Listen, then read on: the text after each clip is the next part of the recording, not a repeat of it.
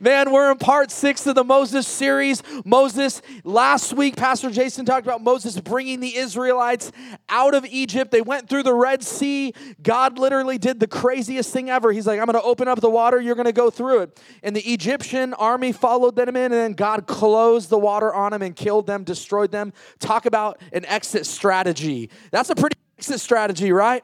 That's pretty good. Hey, does someone want to grab the other mic in the back and bring it up to me? Thank you. This one goes in and out. So that's a great exit strategy. Some of y'all, when you quit your job, that's your exit strategy. You're like, I'm going to blow this place up, man. Forget them. Close the waters on them. Jesus, in his name.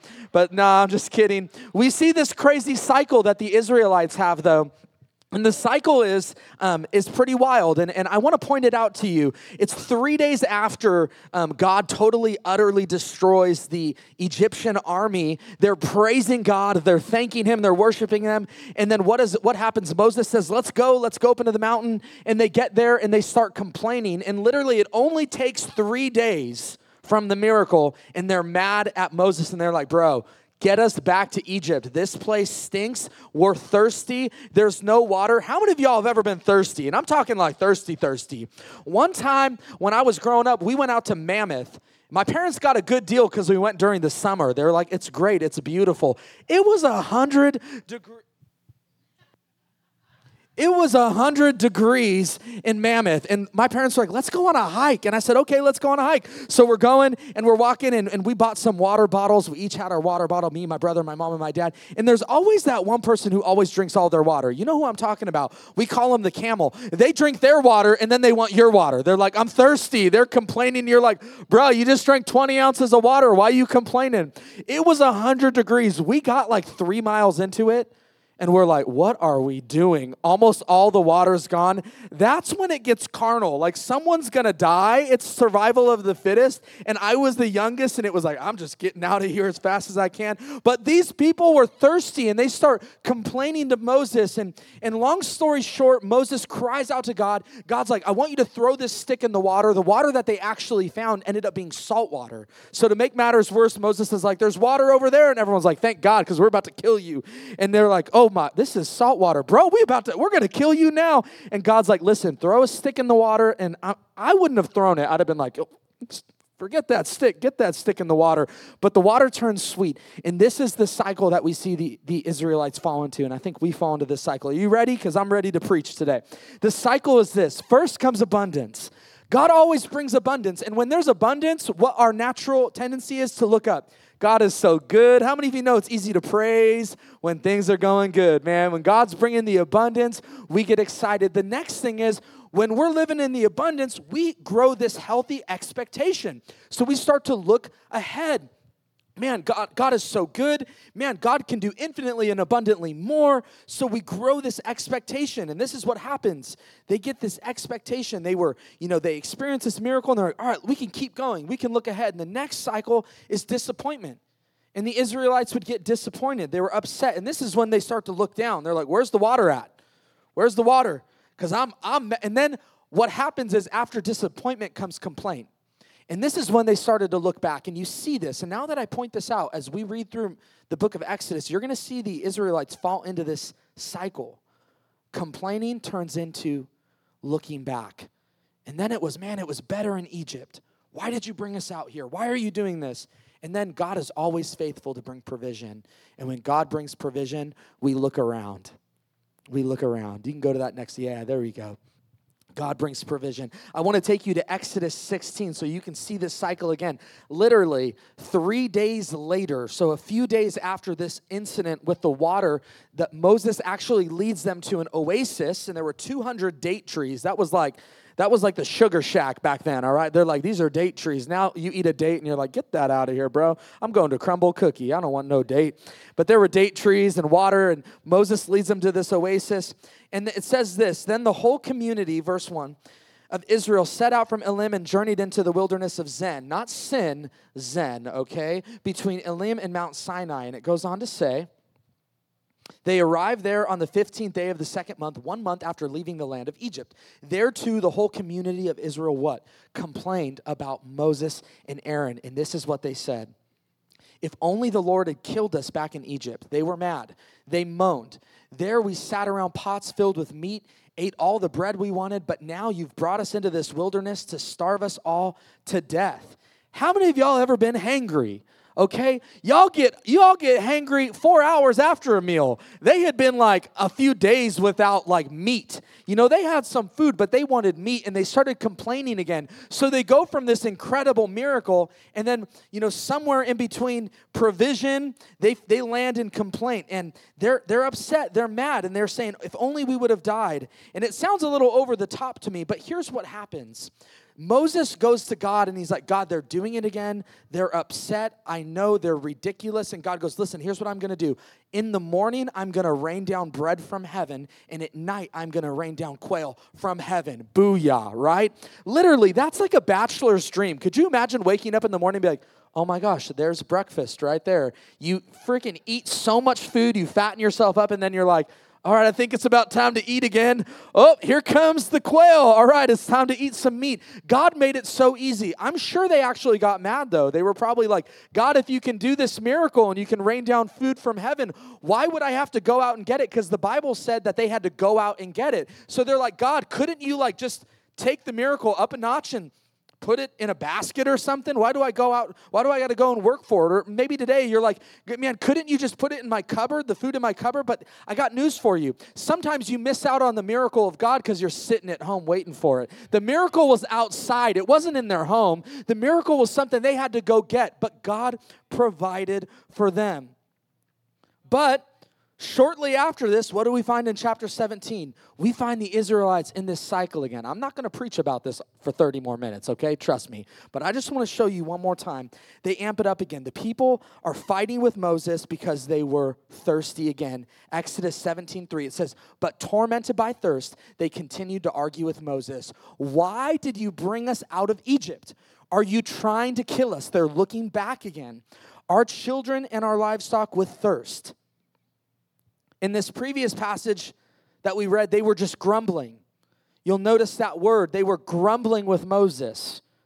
They were just upset.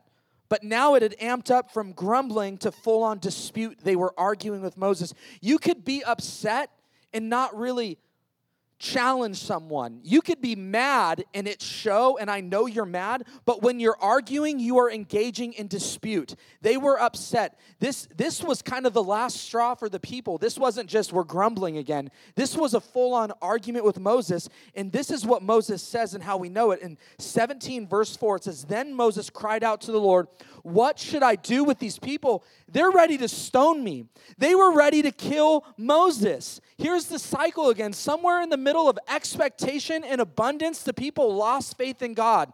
And that's what we do sometimes. Sometimes we go into the valley. We land on hard times. We start complaining. We start looking back. We lose hope and lose faith, but God is always faithful to bring provision. But we lost hope. They lost hope.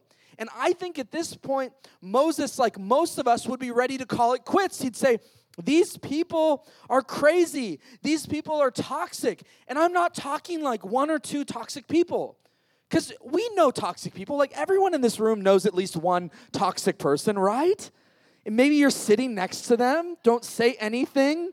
Maybe you are and I'm not even talking about 3 toxic people. Y'all, I can handle like a few toxic people. I can't handle 10, right? Like you can't handle 10. There were 2.5 million Israelites in the wilderness. How many toxic people do you think were out there? I think a lot more than you and I can handle. And so he's out there and this is the thing about it. Like Moses, surrounded by this toxicity, couldn't be like, well, I'm just going to take a break. Because they're in the wilderness. Like, I'm going to go on a vacation. It's self-care. I'm going to have some self-care time. You know, I think we say that sometimes, like, I just need a break, and I'm going to go and get some self-care time. I just really can't handle them. And we're like, they're your kids. You can't take a break from your kids. Dads know what I'm talking about. My wife was gone for 4 days. I don't know how they got fed or bathed or put in bed. It was a miracle of God. It was the provision of God. I needed a break, so I'm here preaching for self. No, I'm just kidding. But isn't that true? He was surrounded by these toxic people. And in our instance, what we want to do when times get difficult is we want to push people away. It's like, I don't want to be around unhealthy people. I don't want to be around tension. I'd rather be comfortable. How many of you would rather be comfortable? I'd rather be comfortable. You're afraid. It's not a trick question. It's okay to be comfortable, all right? That's why we're in the AC. But people are tiring. Moses thought this. Moses was like, hey, people are hurtful. People are draining. People are sucking the life out of me. They're stealing my joy, my passion. And Moses had a passion to see his people free, set free. If you remember when Moses was in Egypt and he saw an Egyptian abusing a slave, what did he do? He killed him. He was passionate about seeing his people set free from oppression. He was passionate about seeing them delivered. He was devoted to the cause, but the same people he was passionate about were driving him crazy and leading him to this place of burnout and defeat. And rightfully so, because the people he was trying to rescue were trying to kill him. And I don't know about you, but no one's ever tried to kill me. Like, you figure out who you are, fight or flight. Maybe some of you have almost been killed and someone tried to kill you. I don't know. Maybe you're from the hood or something. But where I grew up, nobody tried to kill me. It was like they might have said it, Nowadays, it's like, well, they said it on social media. They said they were going to. I don't know. Anyways, but no one, they were trying to kill him. There was no getting away from it. There was no isolation. But what we would want to do is run and get away from that. Have you ever tried to help someone and then they get mad at you? Come on, you know what I'm talking about? When you're like, hey, man, I'm here to help you. And then they're like, don't help me. I can do it myself. You're like, all right, what do we do? We're like, fine, I'm going to go. That was Moses. He's like, listen, I'm just trying to get you into the promised land, and you're mad at me. I'm trying to help you. But our response, my response when I try to help someone and they get mad at me? I'm like, okay, dude, later. Good luck.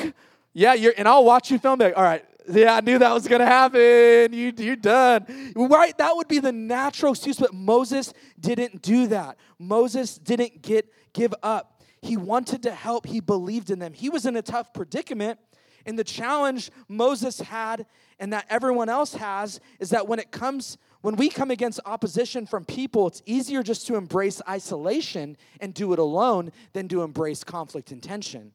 It's easier to say, I'm going to go my own way. I'm going to do it my own way than work it out. It's easier to do it alone. He could have very easily done it alone. And some of you today, you've been hurt by people. Some of you have been let down, maybe by a friend, maybe even a family member. It crushed you. To this day, you live your life differently because of it. You've experienced that pain. And to protect yourself from the pain of fighting, you've put walls up. And some of those walls God never intended to be there. But to justify putting walls up, you just call them boundaries.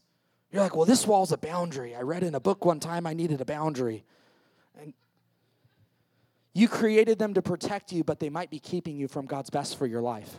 They might be keeping you from the very people God wanted to surround you with to elevate you, that God wanted to surround you with to pull you out of the circumstance, the situation you're in.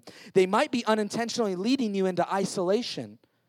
You weren't meant to do life alone, but life presents itself to be easier sometimes if we just do it alone. But God's design isn't for us to go alone, even though it's easier.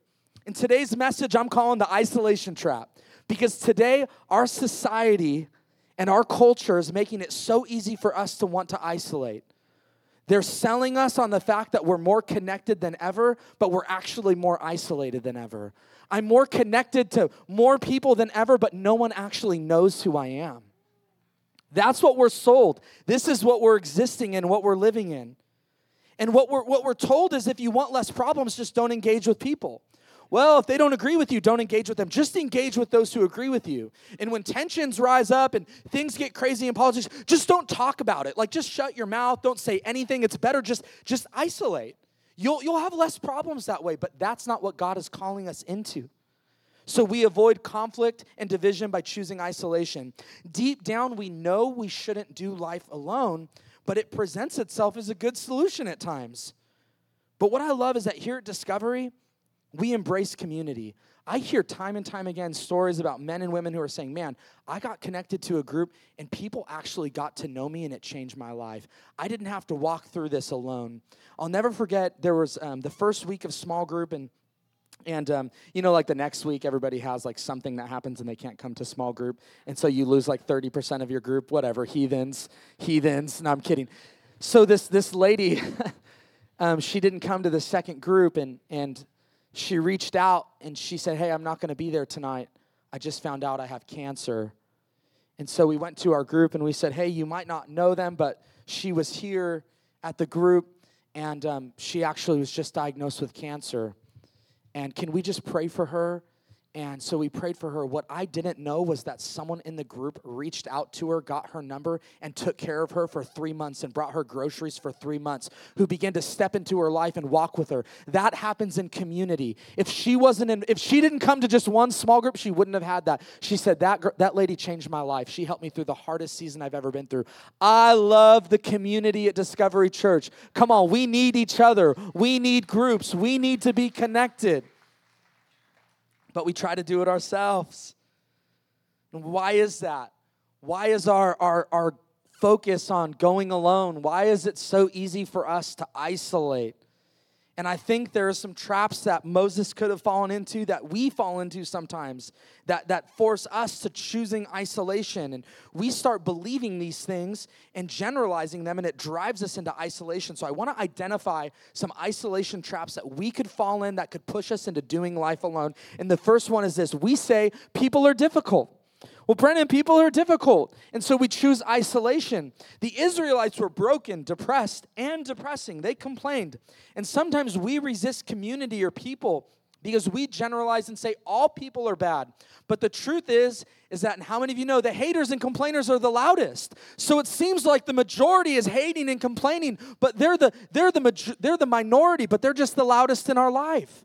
So we can't say, people are difficult. I'm just going to push everyone away because some are bad, because some are loud. Moses could have just done it alone or given up. He could have been deceived into thinking those voices represented everyone.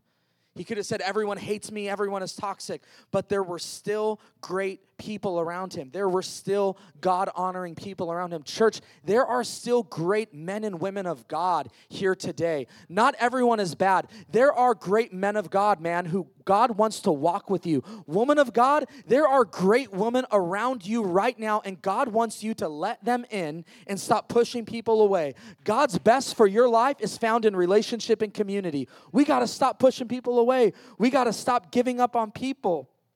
Plus, Moses never gave up on the people, and we shouldn't either. Just because a lot of people are difficult, it doesn't mean we give up. I love 1 Corinthians 13:7. It says this, love never gives up on people. Does it ever give up on people? It never gives up on people. It never stops trusting people.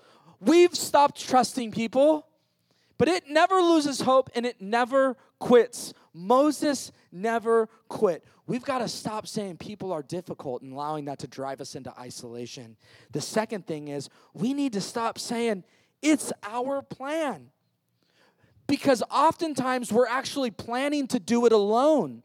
Oftentimes we see struggles and challenges, and our plan is that we'll do it alone. Well, I'll just do this alone. It's my plan anyways. You know, I'm the one who, it's my thought. Like, it's my plan. I can do it by myself. I don't need anyone else. But are we setting it up to include people? When you have a decision you need to make, are you setting that up to include others in your life? Are you bringing people in? Or is it your plan and something that's just yours? Because the truth is I think a lot of times we're actually planning just to do it alone. We're actually planning isolation. We're planning to walk alone. We don't even consider bringing anyone in. And I think the problem is that sometimes we get so committed to our own plans that we actually hurt ourselves and those around us. So we're so hell-bent on our plan being executed our way, and in the process, we hurt everyone around us. And sometimes we get so prideful, maybe even arrogant, can I say that? And so stubborn that we can't accept that the plan we are chasing is our plan and not God's plan anyways. We start chasing this plan because God's plan is not for you to do it alone. So if you're in a plan right now that just involves you and you're choosing isolation and choosing to do it alone, I can tell you right now, it will be better if you did it with someone else. It would be better if you didn't walk alone. That's not God's plan. We get committed to our plans and not God's plans. Some people are so arrogant they can't surrender their plan even though God has a better plan. And then what happens is, it's amazing. They don't surrender their plan to God, and then when it doesn't work out, who do they blame? They blame God. God, you didn't help me, but you never let God into it. You didn't surrender it in the first place. You know, I love this guy, man, and you start dating this guy, and all of a sudden it doesn't work out. God, why did you let him do that to me? You didn't even ask me if he was a good guy. This happens all the time. Surrender your plan to God. Stop saying, it's my plan, I'm going to do it alone. We need to be surrendered first. Proverbs 12:15 says this, fools think their own way is right, but the wise listen to others. You can't begin to listen if you want to be wise. I think we all want to be wise. You can't even begin to listen if no one is around you. You'd hear nothing. So how does isolation help you? The only way we're going to grow wise is if we get some people around us. If this is the challenge for you, where you're so bought into your plan, doing it alone, doing it your own way, there's one key to fighting arrogance, and it's this. We need to be surrendered before we're committed.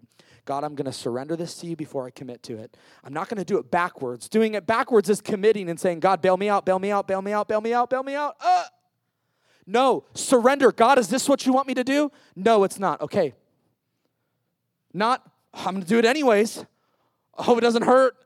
No, I'm surrendered before I get committed. We need to be surrendered before we're committed. The next isolation trap, when we think that we need to do it alone, we're going to go alone, is we start thinking we don't need help. Well, I don't need help. I can do it alone because I just don't need help.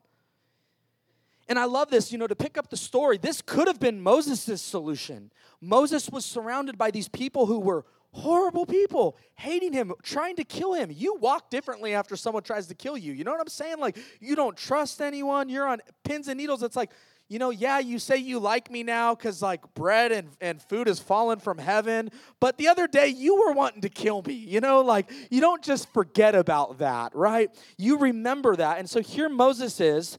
Finally, the people are somewhat happy again. But then to make matters worse, or to put the cherry on top, as my grandpa would say, suddenly the Israelites find themselves being attacked by the Amalekites. To make matters worse, they're about to face war with the Amalekites. And I want to tell you something. When you're at war or being attacked, you need people. There's no option to do it alone. You can't. And we all agree on that, right? It wouldn't be like, all right, we're going to go to war with Russia. And I'm going by myself, Rambo style, suckers, let's go. You don't do that. It doesn't work. It works in the movies, but not in real life. Like, you need people if you're going to go to war. And so the Amalekites are coming. And here's the truth I want to tell you. Some of you are in the biggest battle you've ever faced in your life, but you're doing it all alone. Some of you are in the midst of one of the largest tensions, one of the largest challenges, and you're all alone. You cannot get the victory in the battle if you go alone. You've got to bring someone with you. Come on now. Okay, well, wake them up now. Let's read this, because this is what happened in verse 9 through 11, Exodus 17. Moses said to Joshua, on the midst of battle, choose some of our men and go out to fight the Amalekites. Tomorrow I will stand on top of the hill with the staff of God in my hands, because y'all know we're going to need Jesus if we're going to do this. So Joshua fought the Amalekites as Moses had ordered, and Moses, Aaron, and Hur went to the top of the hill, and it goes on to say this. As long as Moses held up his hands, the Israelites were winning. But whenever he lowered his hands, the Amalekites were winning. Did you catch that? When Moses was strong, when he was in his own strength and kept his hands up, they were winning. But eventually, when his strength failed and he lowered his hands, and they were losing. You only have so much to give. You might be strong. You might be weathered. You might be able to withstand the storm. But if you want to find yourself alone, try to weather the storm by yourself. You might be able to make it out through the storm on the other side, but your family might not be able to. Are you hearing this right now? You've been trying to do it in your own strength, and you wonder why you're all alone because you haven't surrendered to let people into your life. You might think you can weather it, but you can't. Your strength will only get you so far. At some point, we need to admit we need help. God was teaching Moses something here, and I believe he's teaching us something. And this is what I think God is trying to teach us. Please hear this. You can start something in your own strength, but if you want to finish it, you're going to need people.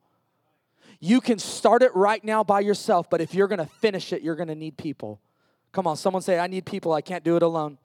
You might even be doing a noble thing. You might be doing a God thing, but if you're going to get the victory, you can't do it alone. And here's the final trap, isolation trap. We say we're too busy to stop and ask for help. Some of us run at a speed that will eventually leave us empty. We're so busy and caught up in the whirlwind that to stop and ask for help would take too long, so we don't want to do it. I don't want to stop. I can't stop. I'm too busy. I'm too busy fulfilling all the needs of the people. But the problem is we're running alone. And some of us, we're so busy because naturally we're so good at seeing the needs of other people, all the while not seeing our own needs. This challenge of being too busy to stop and ask for help usually isn't pride driven. It's usually driven by a desire to want to be the one to help. But the best way to help is to bring some people with you. We can't do it alone. We feel so busy. We say, well, I can't stop. I can't pause. I just can't rest. In this season, I'm just too busy. I can't do it. And so the result of that is that the time we do have when we're not working is we'd rather veg out, binge on Netflix for 8 hours, and don't even lie, you're just trying to catch up on Stranger Things. You know what I'm saying? And you do that instead of asking for help. We'd rather just isolate. Well, leave me alone. I need my space. I just need space. I'm so busy. I just leave me alone. But here's the problem. If we're not careful, we start using our stress as an excuse to get out of our responsibilities. And this takes place most at home. We get home, we're so stressed out by everything around us that all we want to do is isolate. And in the meantime, you've got kids and a wife and a family, and they don't want you to isolate, but you isolate, and you start saying, I'm busy, I need to unwind, give me my space, give me my space, give me my space, I just need to be alone. All the while, your responsibilities are failing. You think you're too busy to stop and ask for help. We need to stop and ask for help. These are really 4 burnout traps, because if you try to do it alone, if you just think people are difficult, work your plan, or not let anyone in, you're going to find yourself burnt out and on the verge of quitting. And maybe you are burnt out. Maybe right now, if you were honest, you'd say, dude, I am at the end of my road. You know, I thought summer was going to be smooth sailing, but I'm struggling. I feel the tension, the pressure, whatever that is. Our natural response to burnout is to quit. Moses could have quit, but he didn't. But I want to tell you that one of the solutions to burnout is to not give up. One of the solutions to getting through is saying, I'm not giving up. I'm not going to give up. I'm not going to quit. Moses didn't say, I need a break from all this. He actually found a better rhythm.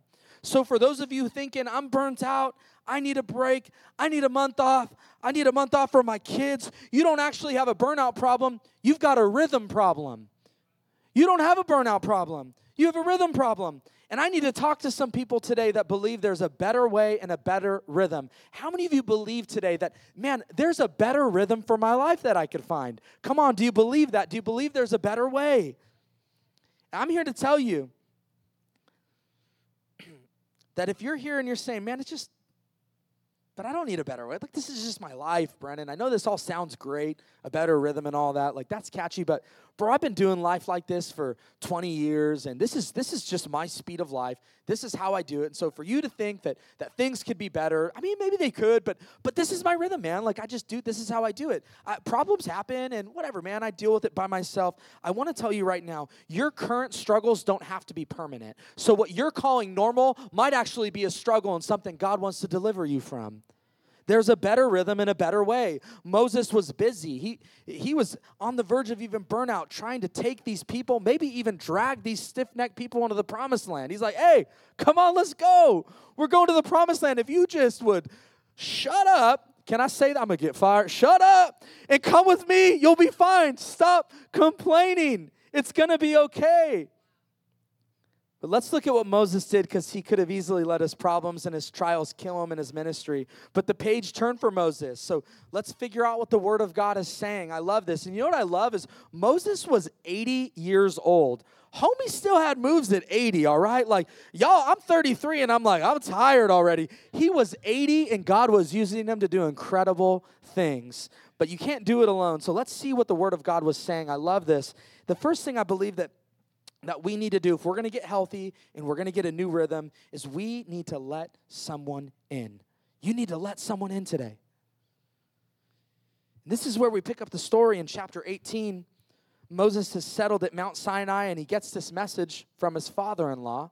His father-in-law, the Bible said, had heard of everything that God had done and how God had rescued the Israelites, and he sends this message to Moses. He says, Moses, I'm coming to see you. And the backstory here is that before Moses went to Pharaoh, he actually sent his wife and his 2 sons back to his father-in-law in Midian, because he knew if he was in Egypt challenging Pharaoh, Pharaoh might try to kill his kids and his wife, right? It's like, you're going to mess with me, I'll kill your kids. And he's like, nope, I'm taking that off the table. So he sends them to his father-in-law. His father-in-law sends him this message, and he says, I'm coming to visit you. And you've got to understand, 2.5 million people in the wilderness, word travels quick. So I'm sure Moses knew when his father-in-law was getting close. And this is where we pick up the story in Exodus 18, verse 7. Jethro says, Moses, I'm coming to see you. And this is what it says. So Moses went out to meet his father-in-law. I kind of want to stop right here for a second. When you need help, do you wait or do you go out looking for it? Moses was at a place where he said, I need some help. I can't do this alone. So he went out to meet his father-in-law. Some of y'all never went out to meet your father-in-law, all right? Let's just get real. It's like, man, my father-in-law can come to me. Yeah, that's what I'm talking about. And this is what he did. He bowed low and kissed him. Now, for real, though, we're going to draw the line. If you've ever bowed down to your father-in-law and kissed him, you got problems, okay? Let's just talk about that. Let's talk afterwards. We'll help you man up. There's a book for that. Pastor Jason wrote it. And this is it. They asked about, look at this, they asked about each other's welfare. And you know what that was? That was small talk.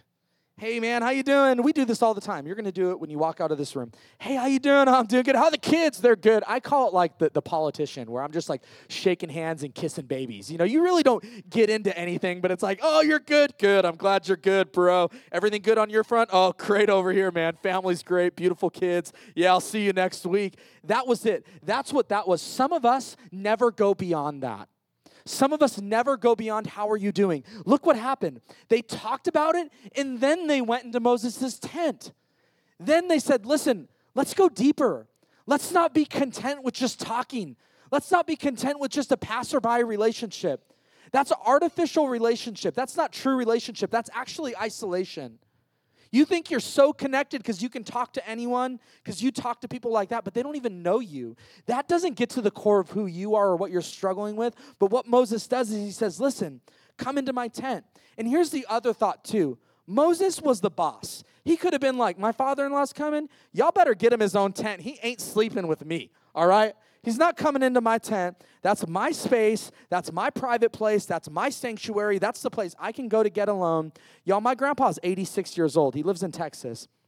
And he called me like a few months ago, and he's like, I'm coming to see you and the grandkids. I was like, Grandpa, for real? You got to tell me when you can't just show up. He's like, all right, I'll give you my dates. He texts me. He's like, I'm coming for 2 weeks. I called him. I was like, Grandpa, you cannot come for 2 weeks, all right? You can come for like 4 days, okay? We got a life over here. But that's how he was. He was like, I'm just going to tell you what's up and tell you how to do it. And he came with me, and I love this because this is what happened. Moses, he invited Jethro into his tent, and he could have prepared a place for him, but he invited him in. He invited him into his space. And this is the truth. You need to let someone in. And I have a question for you. When was the last time someone stepped into your home? No, really, like, not a family member. When was the last time you just invited someone over to your home? Because it's different, right? Like, coming into my home is different than just inviting you into conversation after church or at the store or at the game. It's different. When was the last time you invited someone into your home? I can tell you why we don't have people come over. We don't want to let anyone in. And it's not just into our home because it's messy. We don't want to let anyone in to our lives, our mess, our troubles. And then when they do come in, we're like, well, don't look in the closet, like I clean the house up real good before people come over. This isn't good. I do this all the time. I'm like, hey, babe, someone's coming over tonight. We're going to be hanging out. She's like, the house is a mess. All right, we'll come home. We work our butts off for an hour. The doorbell rings. We're like, how you doing? It's always this clean. Our house is always this clean. But don't go in that room. Don't go. The bathroom's right over there. Don't go in that one. You know, kids, if you open the doors, we will spank you, okay? It's really messy in there. Don't go in mommy and daddy's room. We don't want people seeing that. And you know, it's funny because we don't just try to keep people out of our physical mess. We try to keep them out of our mess in here. Well, I can invite someone over, but you need to let them in. And this is what Moses did. Look at verse 8.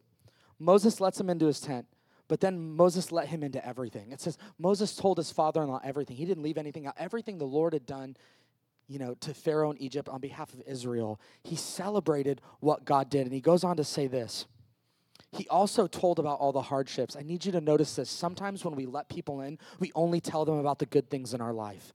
We only say, oh, the kids are good. This is good. This is good. Moses said, no, I need to also tell you about all the hardships. These people are crazy. They tried to kill me. He's like, all right, now that you're in the tent, all those people that you thought were cool, forget them. Yeah, the guy who like helped you off your donkey, he's the worst. He tried to kill, you know what I mean? So he opened up, he shared his whole life with Jethro. He didn't hold on to anything. He let him into his mess. He invited him into his home. And he said, man, but at the end of that, but at the end of every struggle, the Lord rescued us. At the end of every hardship, I know God's been faithful, but he didn't hold back. Some of us are holding back. We're so close to letting people into our life. We're so close to breakthrough. And if Moses would have held back, I'm telling you right now, he wouldn't have got the breakthrough we're about to see. How many of you are ready for some breakthrough? But we need to understand this. Before someone can speak into your life, you have to let them into your life. I'm going to say that again. No one will be able to speak into your life if they are not let into your life. I talk to people all the time who say, I'm hungry, Brennan. Hungry for advice.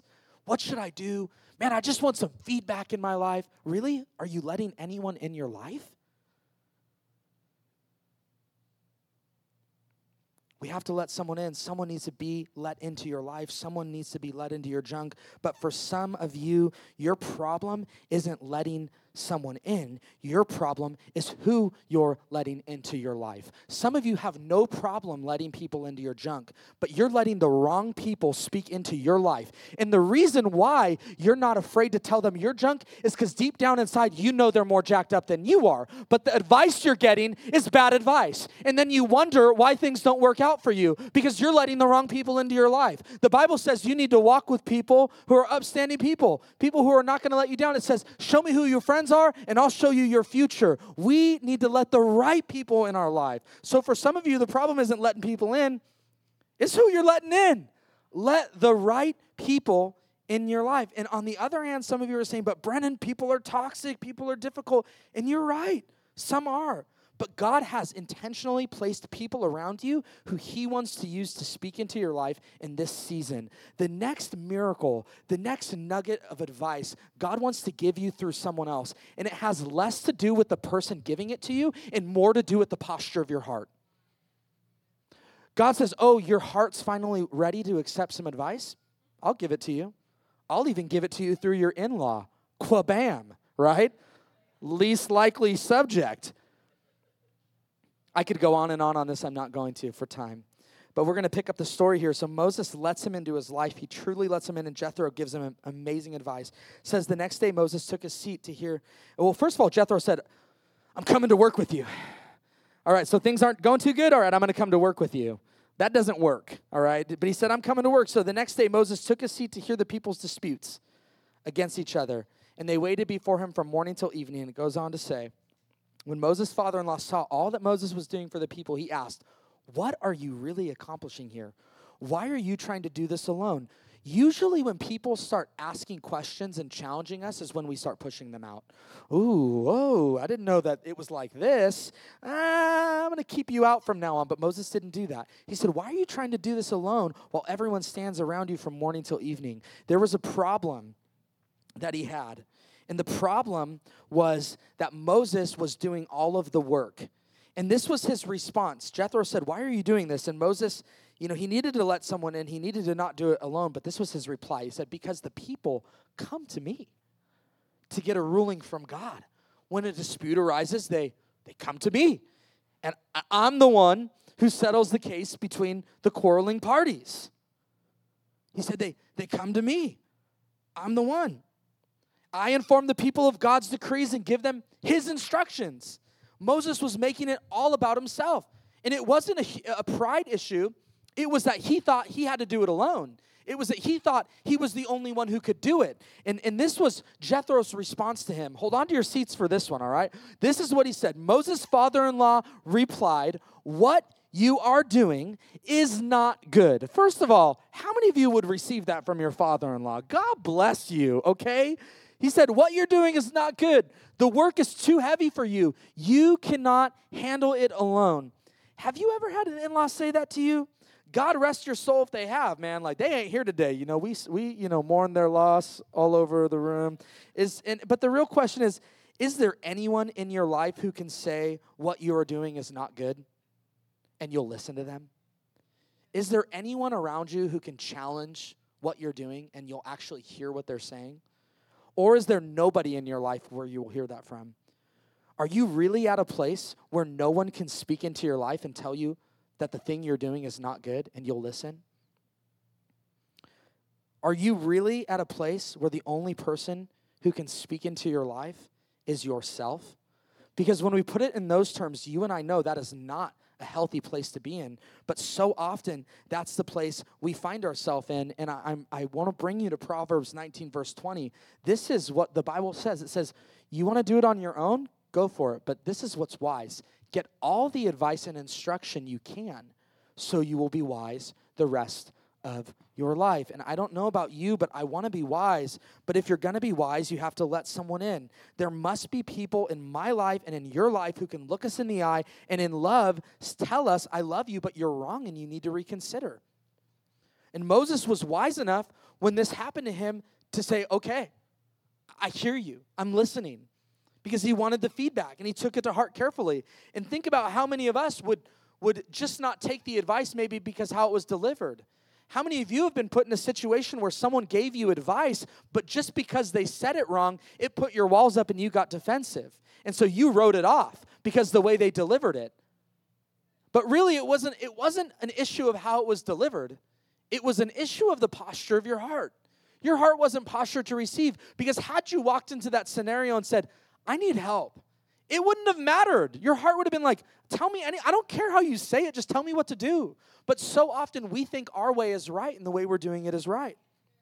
It leads me to my second point, is we have to stop doing and start leading. If you want a new rhythm, stop trying to be the person who does it all and start leading others. Jethro said, Moses, this isn't good for you or the people. You can't handle this on your own. And if you think you're going to be the one who does it all, you will fail. You're going to wear them out, Jethro said. You're going to let them down. And I want to take this home for a minute, because too often we try to do things in our own strength and by ourselves. So if you try to do that, who you're really going to let down is your family.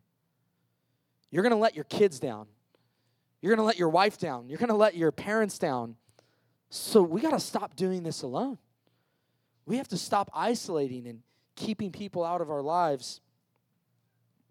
This is what Jethro told Moses to do. He said, listen, if you're going to figure this out, he said, you must be the people's representative before God and bring their disputes to him. Teach them his decrees and instructions and show them the way they are to live and how they are to behave. And it goes on to say, but select capable men from all the people, men who fear God, trustworthy men who hate dishonest gain, and appoint them.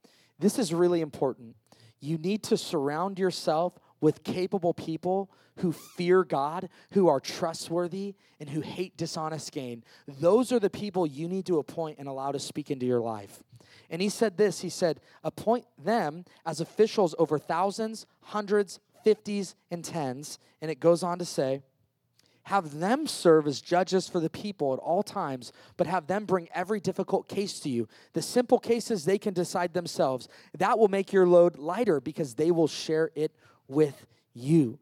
This probably saved Moses' life. He was 80 years old. He might have only made it for 5 more years in this current model. But his father-in-law comes along and says, the thing you're doing isn't working. You need a different strategy if you're going to hang in there, if you're going to last past this season. And the strategy is letting people in. The strategy is empowering people. The strategy is leadership. And this wasn't just good for Moses and his health. Oftentimes what's good for you is good for those around you. Oftentimes when you get healthy, everyone around you gets healthy. Do you ever notice that? That's why it's so important for us as men of God to get healthy. Because if I get healthy, my kids will be healthier. If I get healthy, my wife will get healthier. That's how this works. We need to stop doing and start leading. And I know what a lot of you think when I say leadership. A lot of people in the room go, well, I'm not a leader, so you tune out. But I'm here to let you know leadership isn't a title or a position. It's not the fact that I stand on this stage. Leadership is influence, and God has given each and every one of you a level of influence. Some of you, God's given you the ability to influence one person, and it's your sister. But God wants you to use that influence in a worthy way. Some of you, God's called you to influence 10. Some of you 100. Some of you 1,000. Sometimes we need to let go of our way of doing it. And Moses said this, I'm going to focus on what only I can focus on, what I can do, and I'm going to allow others to carry what they can carry. And the greatest accomplishment of a leader is raising up another leader. The greatest accomplishment you'll have in your life is raising someone else up, is bringing someone with you. And it was good for Moses, but it was also good for his leaders and good for the people. And it's important to remember that the tension to do everything is a real tension. We have a tension to carry everything in our own strength and do everything. But this is really important at this point. We need to manage our life by what's important, not by what is urgent.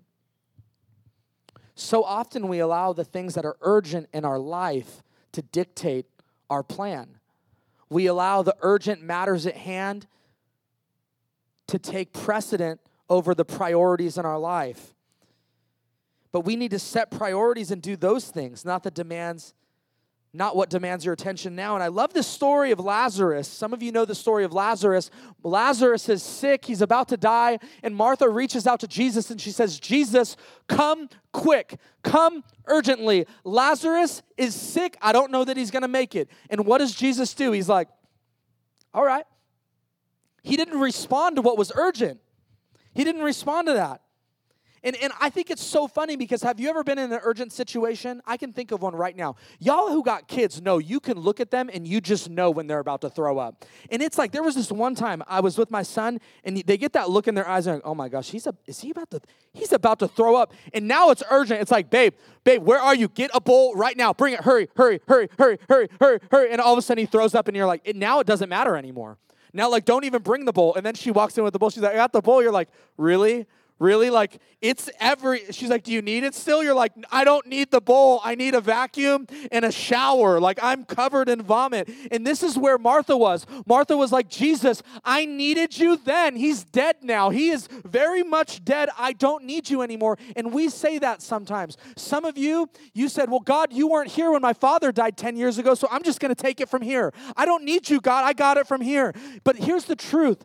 God wants to do a miracle in your life now. God wants you to let Jesus in. That's the next point. So often we say, God, I needed you then and you weren't there. And he's saying, I still want to do a miracle. And what does Jesus do? He shows up 3 days later and he raises Lazarus from the dead. I don't know about you, but some of us have been keeping God from some things in our life. Some things that have maybe happened in our past, some struggles that we've faced, some challenges, some tensions that are driving us to isolation. And I think if Lazarus was here today, he'd say, I'm glad that my testimony was that Jesus raised me from the dead, because just being healed from sickness isn't as cool. God wants to do something great in your life, but we have to let Jesus in. Jethro, he says this very thing to Moses in Exodus 23. He said, Moses, if you follow this advice I'm giving you, it's going to work. Only if God commands you to do so. He was saying, Moses, this is a great plan. But if you don't let Jesus into this, I'm telling you, it won't work. Some of us, we're okay with settling for a great plan and not letting Jesus in. and then we're dissatisfied with the results. But we need to start letting Jesus in. We need to start letting him in. Because here's the reality. If you do this and God is behind you, who can be against you? Jethro was saying, listen, you do this, and if God commands you to do it, I'm telling you right now, you'll be unstoppable. I'm telling you right now, you'll be renewed. I'm telling you, you'll find a new rhythm. We need to let Jesus in. God wants to be in your mess. You're creating plans, you're living life, you're making decisions, but the problem is we too often do that all alone. And I don't know about you, but I've made some poor decisions in my life. I've made decisions on my own, and I know where it gets me. I've made quick decisions without letting people in. I've experienced the pain that results from that. But at the end of the day, no matter if you've sought advice from friends or trusted people, if you don't let God in, if you don't surrender your plan to God, you're going to miss out on a blessing of God. And maybe this is where you've been stuck.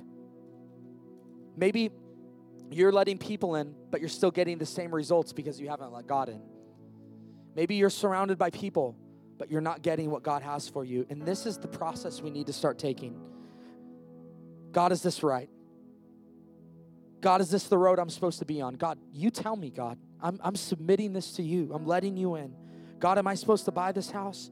God, am I supposed to date this person? Am I supposed to marry this person? Am I supposed to take this job? God, is this wise? Because if it's not, I've made the plan, I'm ready to do it. But if it's not, I will abandon it to your will, because your will and your way is better. Stop keeping God out of the most important decisions in your life. We're so good at thinking we can do it on our own, and we leave God out of the decisions he needs to be in. I want God's results, not my results.